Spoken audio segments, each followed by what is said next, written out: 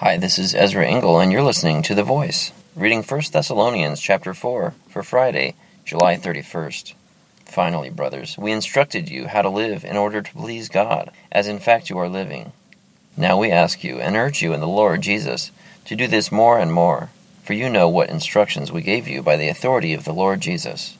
It is God's will that you should be sanctified, that you should avoid sexual immorality, that each of you should learn to control his own body in a way that is holy and honorable, not in passionate lust like the heathen, who do not know God, and that in this matter no one should wrong his brother or take advantage of him. The Lord will punish men for all such sins, as we have already told you and warned you. For God did not call us to be impure, but to live a holy life. Therefore, he who rejects this instruction does not reject man, but God, who gives you his Holy Spirit.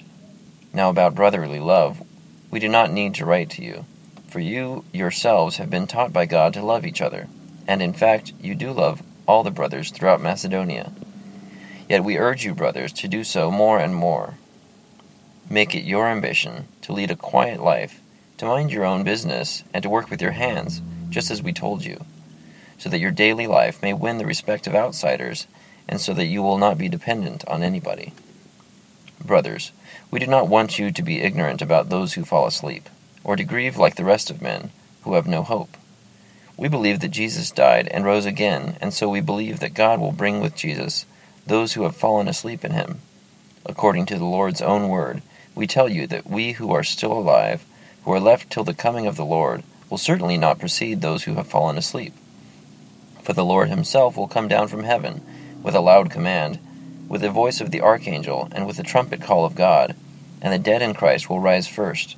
After that, we who are still alive and are left will be caught up together with them in the clouds, to meet the Lord in the air, and so we will be with the Lord forever.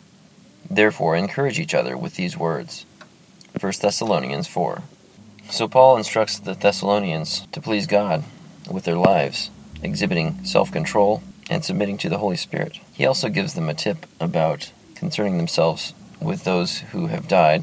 He refers to that as falling asleep, and that at the last day when Christ returns from heaven, he will take up those who have died before the living, and then all who follow God or his children will be with the Lord forever. And so he encourages them. Thank you for listening to The Voice.